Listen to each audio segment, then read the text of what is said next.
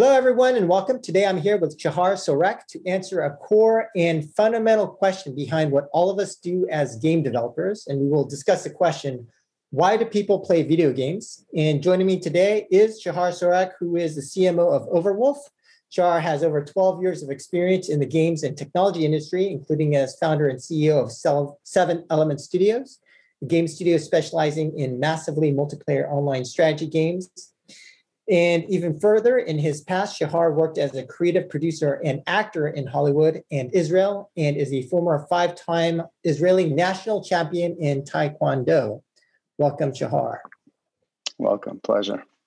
So, Shahar, today we're going to talk about the topic of self-actualization through gaming. So can you speak about what do you mean by self-actualization in gaming? What does that mean?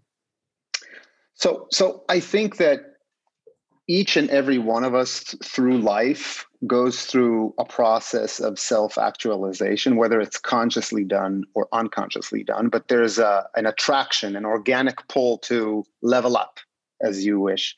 And I think that it's very tough. We'll talk about that maybe later in today's world to sense make this process of leveling up. And I think that in games allow for a very understandable arena to develop an agency and then take that agency and sense making of games into real life.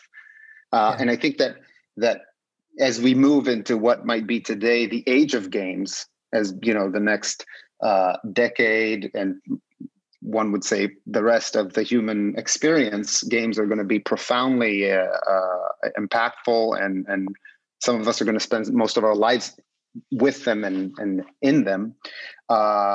It's going to be crucial for us to understand how to navigate between real world, game world, and how to use some of the wonderful layout in games to sense make real life.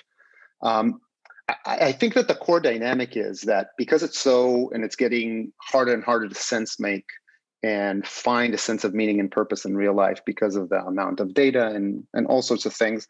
When you move into a game arena, I mostly mean AAA games. You can identify immediately who you are, what your goal is, what you need to do. You have a sense of awe and wonder of how to navigate the world. And even if you don't know anything, you're just a noob. There's an organic kind of call to adventure that you can identify with in a pleasant way. You don't take things too seriously. You're not afraid to make mistakes, and you start experimenting and sense making in a way that ideally could be applied in a way that could be applied in an attitude that could be applied to in real life. In that sense, the sense of identity that is a bit separated from real world, and the sense of adventure and the joy in it puts you in a good state to kind of sense make who you are in the game. Okay, and what do you mean when you talk about sense making? What does that mean specifically? I think that in particular in today, when there's so much information out there for people, when they're bombarded by a lot of information that they have no control over, politics, big problems like climate change, and multiple problems that we hear, but we have no direct interaction on. I think that's a very new human dynamic. So because you don't have a sense of, okay, what can I do to affect this thing? You are in a certain crisis. Some of it, whether it's consciously you're aware of or not, there's a certain sense of what the hell is going on and what can I do within it? In the past, not so long ago, we were in a very small confined environment. I was the blacksmith of the village. I knew exactly what I'm doing, who I'm affecting, had a very immediate or a very close cause and effect relationship with the environment. Today, it's not so. There's a lot of unknowns in how to navigate the world. Games is an arena that has a lot of clarity. So in a way, we see people, and in particular little children, yearn and develop sense making in that arena because it's the easiest. It's geared, it's designed to slowly take you hand by hand, level you up, and it's comfortable for you to take risks and all sorts of things that are really good to developing a sense outside the world. how you transpose that outside is a whole thing. But just to understand that you can do these things and apply these attitudes is something that games at the core of a really deep, immersive experience kind of helps you figure out how to do that. No other arena allows for this kind of playground. Right. So to some degree, you're saying that for a lot of people who may not understand what their purpose is in the world, why are we here on this earth, that games to some degree fulfill a user need to actually understand, have purpose, be clear about what your role is. And I think the one interesting thing, and I know we've talked about this before in terms of your approach and the way that you're thinking about games, is that it really reminds me a lot of when I speak to Japanese game designers, because at least in the Japanese think about game design and the objective of video games in a different way from Western philosophy. So a lot of Western game designers really are rooted in terms of, okay, what's the mechanic? What is the specific, what are the features? What are the mechanics? Things of that nature. Whereas when you talk to Japanese game designers, they talk about what is the user need? That in the Japanese philosophy, they believe that games actually help to this word that we're calling self-actualization, fulfill some user desire for something. I want to be known. I want to sense make. I want to feel powerful. And so for some people who don't feel powerful in the real world, but you play this game and you're able to blast hundreds of enemies away and you're able to feel powerful, that there is some inner desire, some user need that is fulfilled through a game.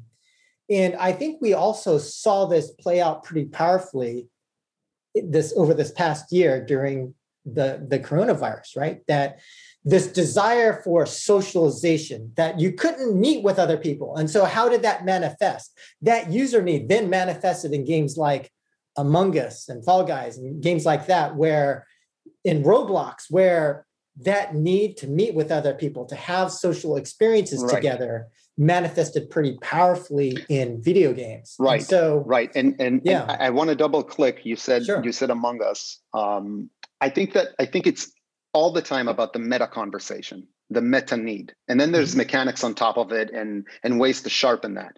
But for instance, Among Us is a game that simulates real life in a real way. You have people on board a ship that are entrusted with constant tasks they constantly have to do to fix things and figure out how to navigate, like very much like how do I make a living? What do I need to do? So you have these tasks. Okay, I go to school, I do this, I do that. I need to level up here, whilst there's somebody that is trying to kill you while you're doing it, meaning you can't be complacent with these tasks. There's something bigger at risk here.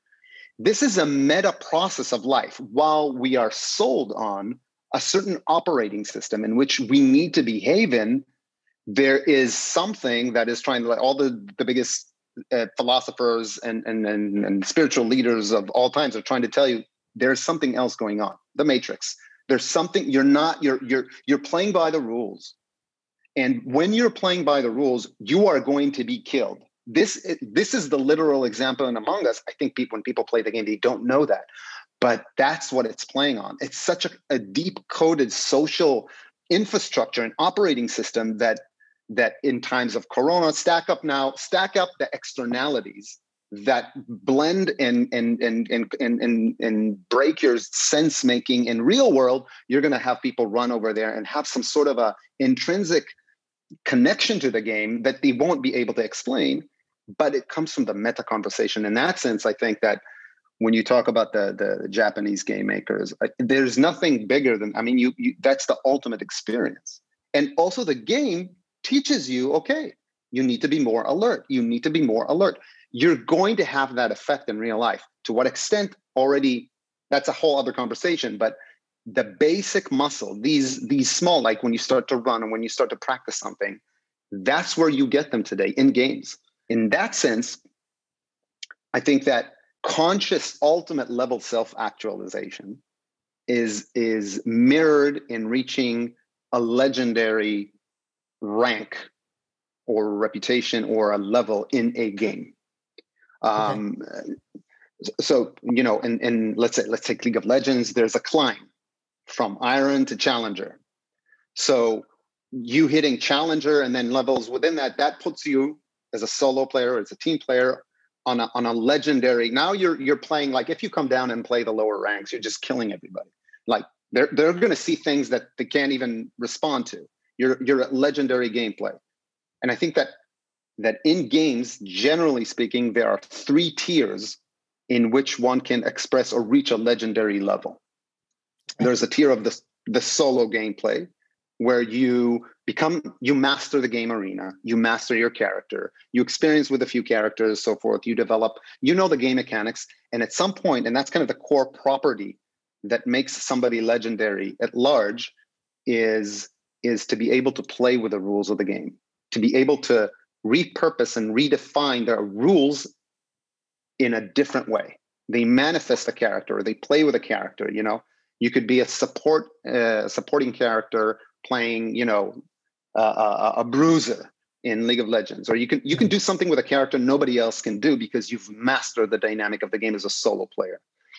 And that requires a lot of sense making for you and for your character. Very much like in real life, if you want to master a solo, you want to be a great musician or be a great guitar, whatever it is, you need to practice and practice and practice and practice. And at some point, you could do things that are unimaginable, that other people cannot do. And that's kind of the solo legendary level. On top of that sits a team legendary level. That's where a group of people comes together. You could take a World of Warcraft raid or Tap Challenger in League, and any other game you practically want, and they manage to coalesce in a way that just their skill level is legendary. And that's a whole other dynamic to legendary, because you're playing with other people. So you need to be great at what you do, but you also need to read the other legendary people that you're working with. It's a very intricate and complex. That's a whole other muscle. The third tier and the final tier is creations, where we see somebody reaches such a great level and they either, for instance, modders, or what we deal with in Overwolf, right? We deal with a lot of people that mod a game, or they write a new experience for the game, and they manage to change the experience for all the other players while they're participating with the experience itself. So this climb from solo to team to creation, each one of them within its own is a huge accomplishment to reach legendary. And then when you go to real life, you could be a great musician, a solo musician. You could be a great band, like a Pink Floyd or whatnot. You could be a great composer for bands and solo players like Beethoven, or you could do it all as well, which are very rare individuals. So the game and the leveling up to legendary within game is an extracted, take that subset of qualities that got you there, and you can apply that in real life. And I think that's what's so great. And I don't know of another environment, from my experience at least, that can be loaded with so much motivation, passion, curiosity. It calibrates a few core properties like, your attitude, your joy towards experience, your resilience and failure. It teaches you all these very personal skill sets that there isn't yet room for them outside the world. And in that sense, that's where I think at least some of the big game developers like Roblox and what can harness that power to educate people and to really turn this into a program.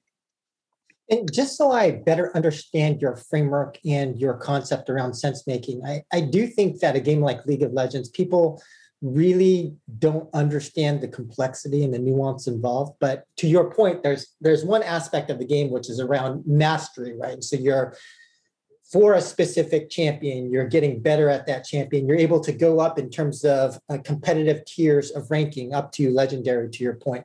There's also the sense of a role as far as, okay, are you a support? Are you mid? Are you a carry? There's different, it's part of a team. You have to fulfill a certain role in that game. And then there's also, we don't have to go into too much, but there's also the aspect of the strategic elements of early, mid, and late game play. But as far as the sense-making part, would you consider the levels of mastery a part of, is the sense making part just understanding your objectives and your role, or I'm just trying to understand your framework a little bit better? The sense making, just like in real life, comes in two main verticals. One is sense making the arena, which is knowing which lane to play in League of, if we take League as an example. How does the jungle look versus the lanes when certain events happen? So there's the arena, the map, what happens everywhere. There's the, early gameplay, late gameplay, and then there's the characters, the individual characters and your gameplay with them. These are two things in life. I can understand very well that I need, for instance, maybe, I have a passion to do something. I want to open my own band. But if I haven't leveled up my vocal or whatever instrument I'm playing, I'm not going to be able to execute on it. So it's two things. So, it's like when you have somebody who can criticize a piece of art, and there's somebody who's actually making the piece of art, who has the capacity to also criticize, but he's making it. So he's entrenched. He's in synergy with the experience, and the synergy brings about emergence of unique properties in a legendary state that are, whoa, I didn't know these moves can be done. And what you see in the real cutting edge games in any sport, not only League, you'll see, basketball and League, for instance, you'll see players suddenly come up and do things and you go like, oh my God. And this is what sells the ticket, because there's an emergent behavior. Nobody did what they did now. How did that come to be? Well, it came to be because the sense making of the arena and the sense making of self and the leveling up of that brought to a legendary level of orientation. Yeah. And if you could do that in real life, where you can have the discernment and the perception of everything around, this is East. This is mindfulness. I can see reality. I know I'm lacking in seeing reality. I have the skill set to expand my reality, and I've developed it. And then I have the skill set to move in reality and correspond with it and manipulate it sometimes in a way that I choose. This is mastery, right? This is where you see people moving really slow in a battle or moving really fast and changing. They have they've trained themselves to see time in a different way. If you play League sometimes, as you level up, you go like, wow, you can't even respond. Some of the guys are so fast. They're seeing 6 levels ahead. They know exactly where the bullets are. They know exactly what's coming when. And you could do that in real life. I mean, once we had movies, we had the ancient, we have some philosophers, we're talking about some real deep studies of how you manifest that in real life. You can't hear that conversation too much in the space. You can hear it through gaming. In a certain sense, games today and moving forward allow for us to cohere in a new way about metaphysics and how to handle reality. And I think that's going to be more and more, because they're going to be so prevalent should the game makers decide to put an emphasis on that and actually go through it. But I think the experience is already there, at least from my experience of games.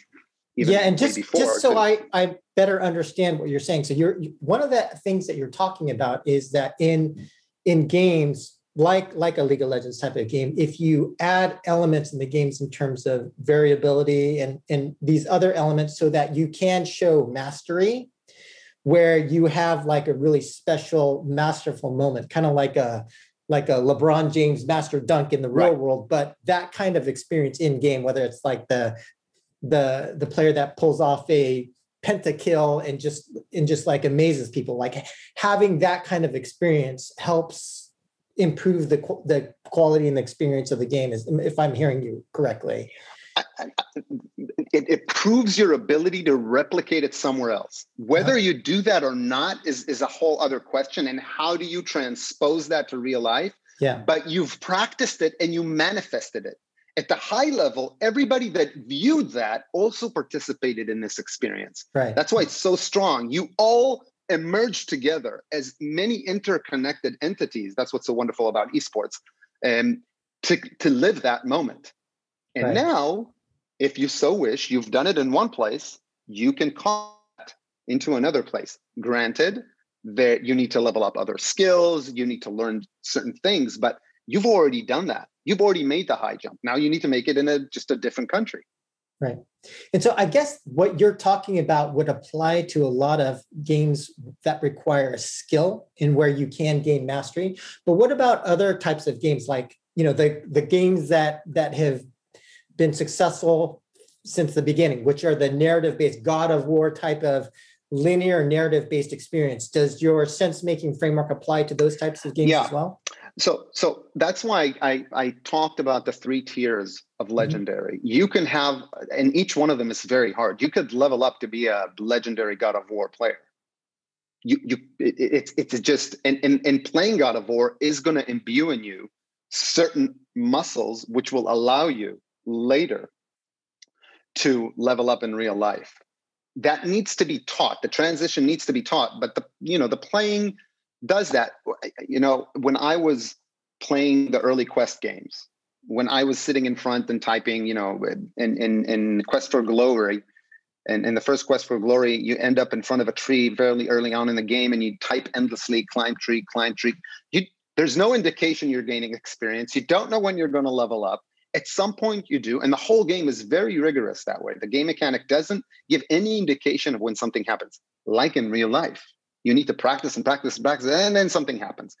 Now, while playing these games, I didn't know what was happening to me. Only later on in life, after many years of not knowing what is the produce of that type of behavior, I kind of made the connection. Where did I learn? Where did I first learn to do something, to grind something so rigorously, and then not expect the result? Like, where did I learn that separation of not immediate gratification? Where did I learn to be patient? And it was these types of games that taught me to be patient. Now, these were solo experiences, but they laid foundations, and later, you expand on them. So I think that each game has a different type of an experience to give you. League of Legends is by large and far more of a social experience. It's a solo experience at the beginning, but then you need both first and second tier legendary. You need to level up your solo. You need to level up your legendary. It's a very complex game to master, yet alone be legendary at. Some solo games are not. And the game, the fact that the game gives you one layer of like a space between you and your identification with it. So The Matrix, the movie, kind of the metaphor of how we live, we find everything very salient in real life. But in games, there's a separation. I'm a bystander. I can abstract better. I learn how to abstract better. I can take risks better. There's certain things that I start to play with, and that can be transposed. Right. And so if you were to give advice to game developers, designers out there trying to apply this notion of sense making to a game, like what advice would you give them, or how would you advise them to think about whether it's a specific concept or a way in which to design such that they can improve some of their games that they're working on? Well, I think you gave a very good example in the beginning of the conversation with the Japanese players. I mean, sometimes the game maker doesn't have the faculties to design the meta of the game. They just are tied into an experience, and they know how to create a mechanism around that experience.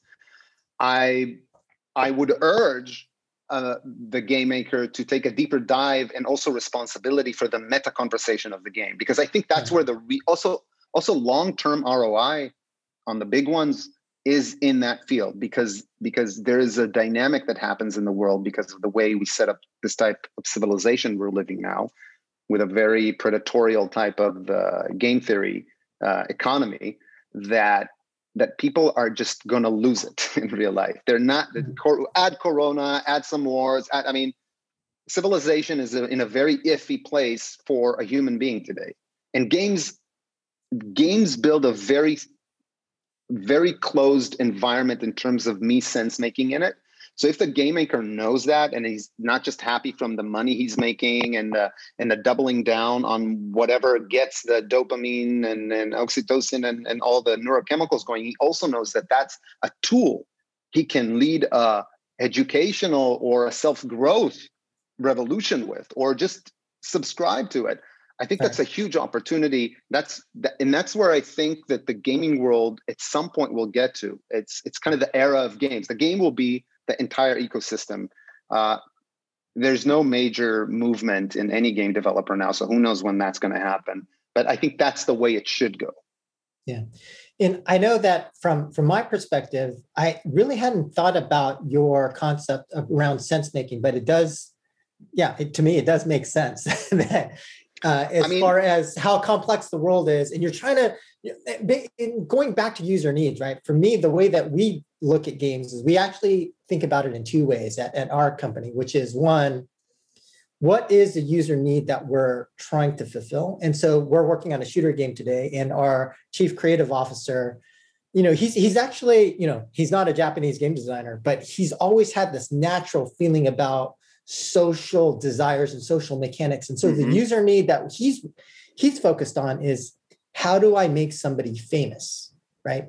And then the second thing that we focus on, not in addition to the user need, would be, what is the feeling? Like, how do we want players to feel? So in a game, so we believe that different games imbue a different kind of feeling. And working in shooters, that the feeling that you have when you play a game like Valorant is actually different from the feeling you get when you're playing a game like Call of Duty. Like, Call of Duty is about fast action, feeling powerful, and like killing people and showing your mastery. So like, that's kind of the feeling, and the user need is like, maybe in real life, I'm not that powerful, but I want to feel powerful. And so whether it's you want to be famous, you want to feel powerful, or to your point, you want to make sense of the world and you want to have this smaller virtual environment where you understand your place in it and your role in it, and it's very clear, that I do think that just kind of thinking about this more and just, thinking through both your frameworks and how we think about game design is that, I would say one thing that I would recommend a lot more Western game designers to do is to shift their model from not just like that's one sort of lens to think about games. Sure, mechanics, sure, different features. That's one way. And I know there's people thinking about personas, and I think that's kind of sure, it's useful, but nobody besides the Japanese is thinking in kind of this way, what you're suggesting as well, thinking in terms of like whether it's sense making or user needs and how people actually feel. And so I personally believe that's very, very not well understood, at least from Western game designers. And I think that, game makers are very busy with creating the core experience of what they're doing. And it's a very tiring, costly adventure. The bigger the game, it's just people don't have, and the dynamics of the financials behind it. And you need to show what is happening every quarter. And you need to show you're on the up and you're spending this amount of money and everybody's expecting you to do this and that. There's a tremendous amount of pressure on a game maker that hit anything. And I think that very much like the rules of making business, of making a game studio work or any type of business are going to push it towards the bottom line, which pushes the focus of the game maker. And it doesn't matter how much money they're making to increase certain type of mechanisms. So you're going to borrow from the free-to-play world and some of the more iffy, questionable dynamics to increase revenue. You're going to play with all sorts of things to show your shareholders you're maximizing value. And that's the rules of the game. So within the creation world, somebody needs to come and be that legendary gamer that says, you know what? I'm going to play it differently. I'm saying there's an ROI on that. Yeah, and I do think that, to your point, there are different approaches by different game makers as far as the, like some people call it the player experience relative to the payment optimization and that balance. Now, I do think that, speaking about League of Legends, what Riot has shown is that you can actually be incredibly friendly on the payment side, right? Probably one of the friendliest forms of monetizing players that you can have and still make a ton of money. I think it's all a matter of player, right? We see in the East that you can have small pay to win games that have very small community that monetize wonderfully. Like, they have 10,000 people, but they're all, or the majority of them are like mega whales, and the game makers making a lot of money. That's fine, because those individuals are in control. That's how they like to game. Mm-hmm. I mean, with a caveat, of course, it's not fine. There might be problems there as well, but that crowd is more geared to that toward form of gameplay versus the Western free-to-play audience that, I think there's a lot of problem. I think that we call gaming at large. We put their casino games, social casino games that are casino but aren't being introduced as casino. I mean, there's the Riots and Blizzards and the AAA experiences, and then there's a lot of people that try to look. They're very predatorial in the way they're working, and that's the company. You are the product. Right. And Shahar, if you were to think about, so we mentioned League of Legends as an example, but if you were to think of other games that have this notion of, are good examples of games that have this concept around sense making, what other games would you describe as being a good example? Well, all the games that we played when we were young, almost the solo experience were non-intrusive and very compelling. It's it's a narrative skill. It's, if you know how to tell a good, compelling story, almost any type of PC-based game probably is, I won't say every, but probably every, or the majority of them are games that can help you learn self-actualization one way or another. Most of my first initial experiences, there wasn't multiplayer. It was late 80s or 90s. I mean, until EverQuest and some of the multiplayer came in, it was me in front of my computer, sometimes talking with my friends, or in the early days, some of the Age of Empires that you can connect by LAN or whatnot. But solo experiences are a great place to start. But I think that in terms of where the world is at, and particularly the younger generations, like social hits them right away. Roblox, every second child in the US plays Roblox today, and they're in a social environment. You got TikTok, you got all these social platforms. In a sense, perhaps you could get that on PlayStation, the solo experience, a good solo experience, or where you've grown up, you can do PC. But a lot of our youth and generations are planned or geared to social. But as far as it's not, or it's a valid free to play sub game, Riot being kind of the category leader in how to monetize, I think that it probably has some value.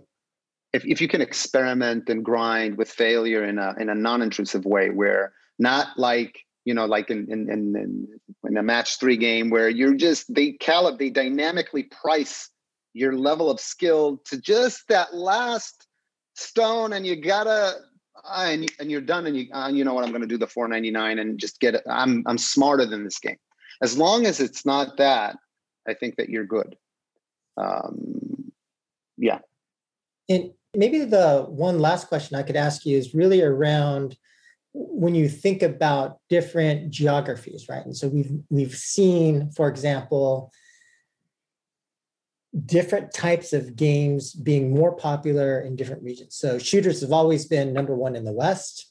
RPGs have always been number one in the East, things like that. And, free to play and like monetization, like the West cares a lot more about fair to play than the East. The East is like, okay, if I pay, I want to get my money's worth for what I pay for. You better make me a lot more powerful, right?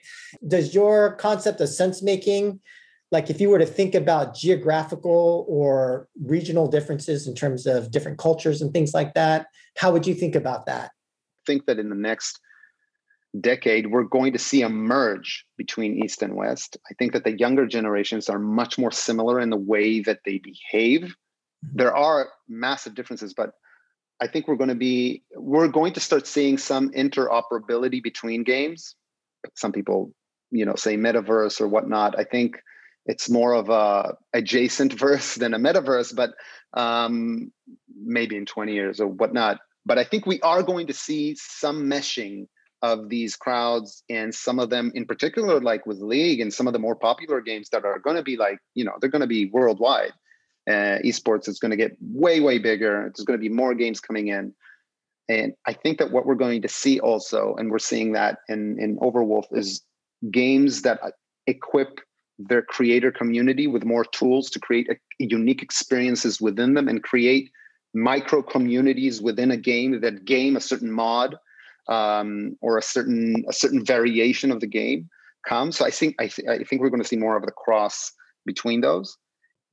Cool. And so maybe we could end in terms of just getting an update. I had an opportunity to interview Uri, CEO of Overwolf, before, but as far as the Overwolf business and how things are going, and I know you've kind of joined and are taking a more active role at Overwolf. Could you speak to that and kind of what the current business update on Overwolf is?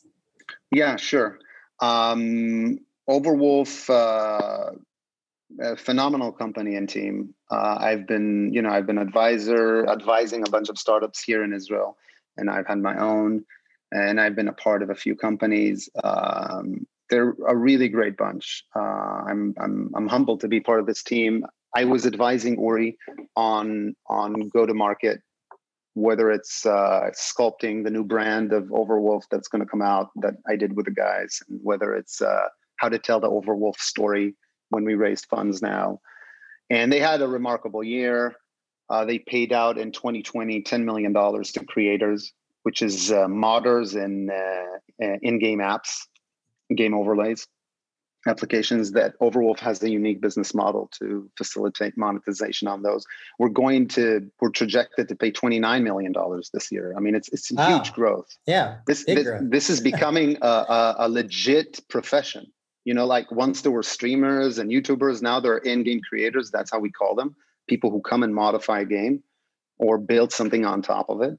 And it's a big spike in, we have north of 20 million monthly active users. We have over 30,000 creators on the platform. We recently, in March, raised $52 million from Insight, Griffin, Ubisoft, and a bunch of other companies, and our existing Intel marker. It's very, very happening, and we hope to. Our vision is that this next era of gaming is going to be a lot around user-generated content and creators who are passionate about games. Big studios up till now have been very reluctant, for legitimate reasons, to open up their games for modifications. Yeah. We've seen also Roblox did a big service here to show what the potential is when you let gamers participate in creating in the ecosystem. Right. So basically, with last year, we bought CurseForge from Amazon, from Twitch, and we are in the process of building what we call CurseForge Core, which is a tool for game developers, which will allow them to develop or give tools to their gamers to develop and mod their own game, the game of the studio. And we are already running and creating this with some major studios. Nothing I can talk about at the moment, but I'm sure you're going to hear about it later on in the year. Some big developers are signed on this, and some big motions. We see a future where,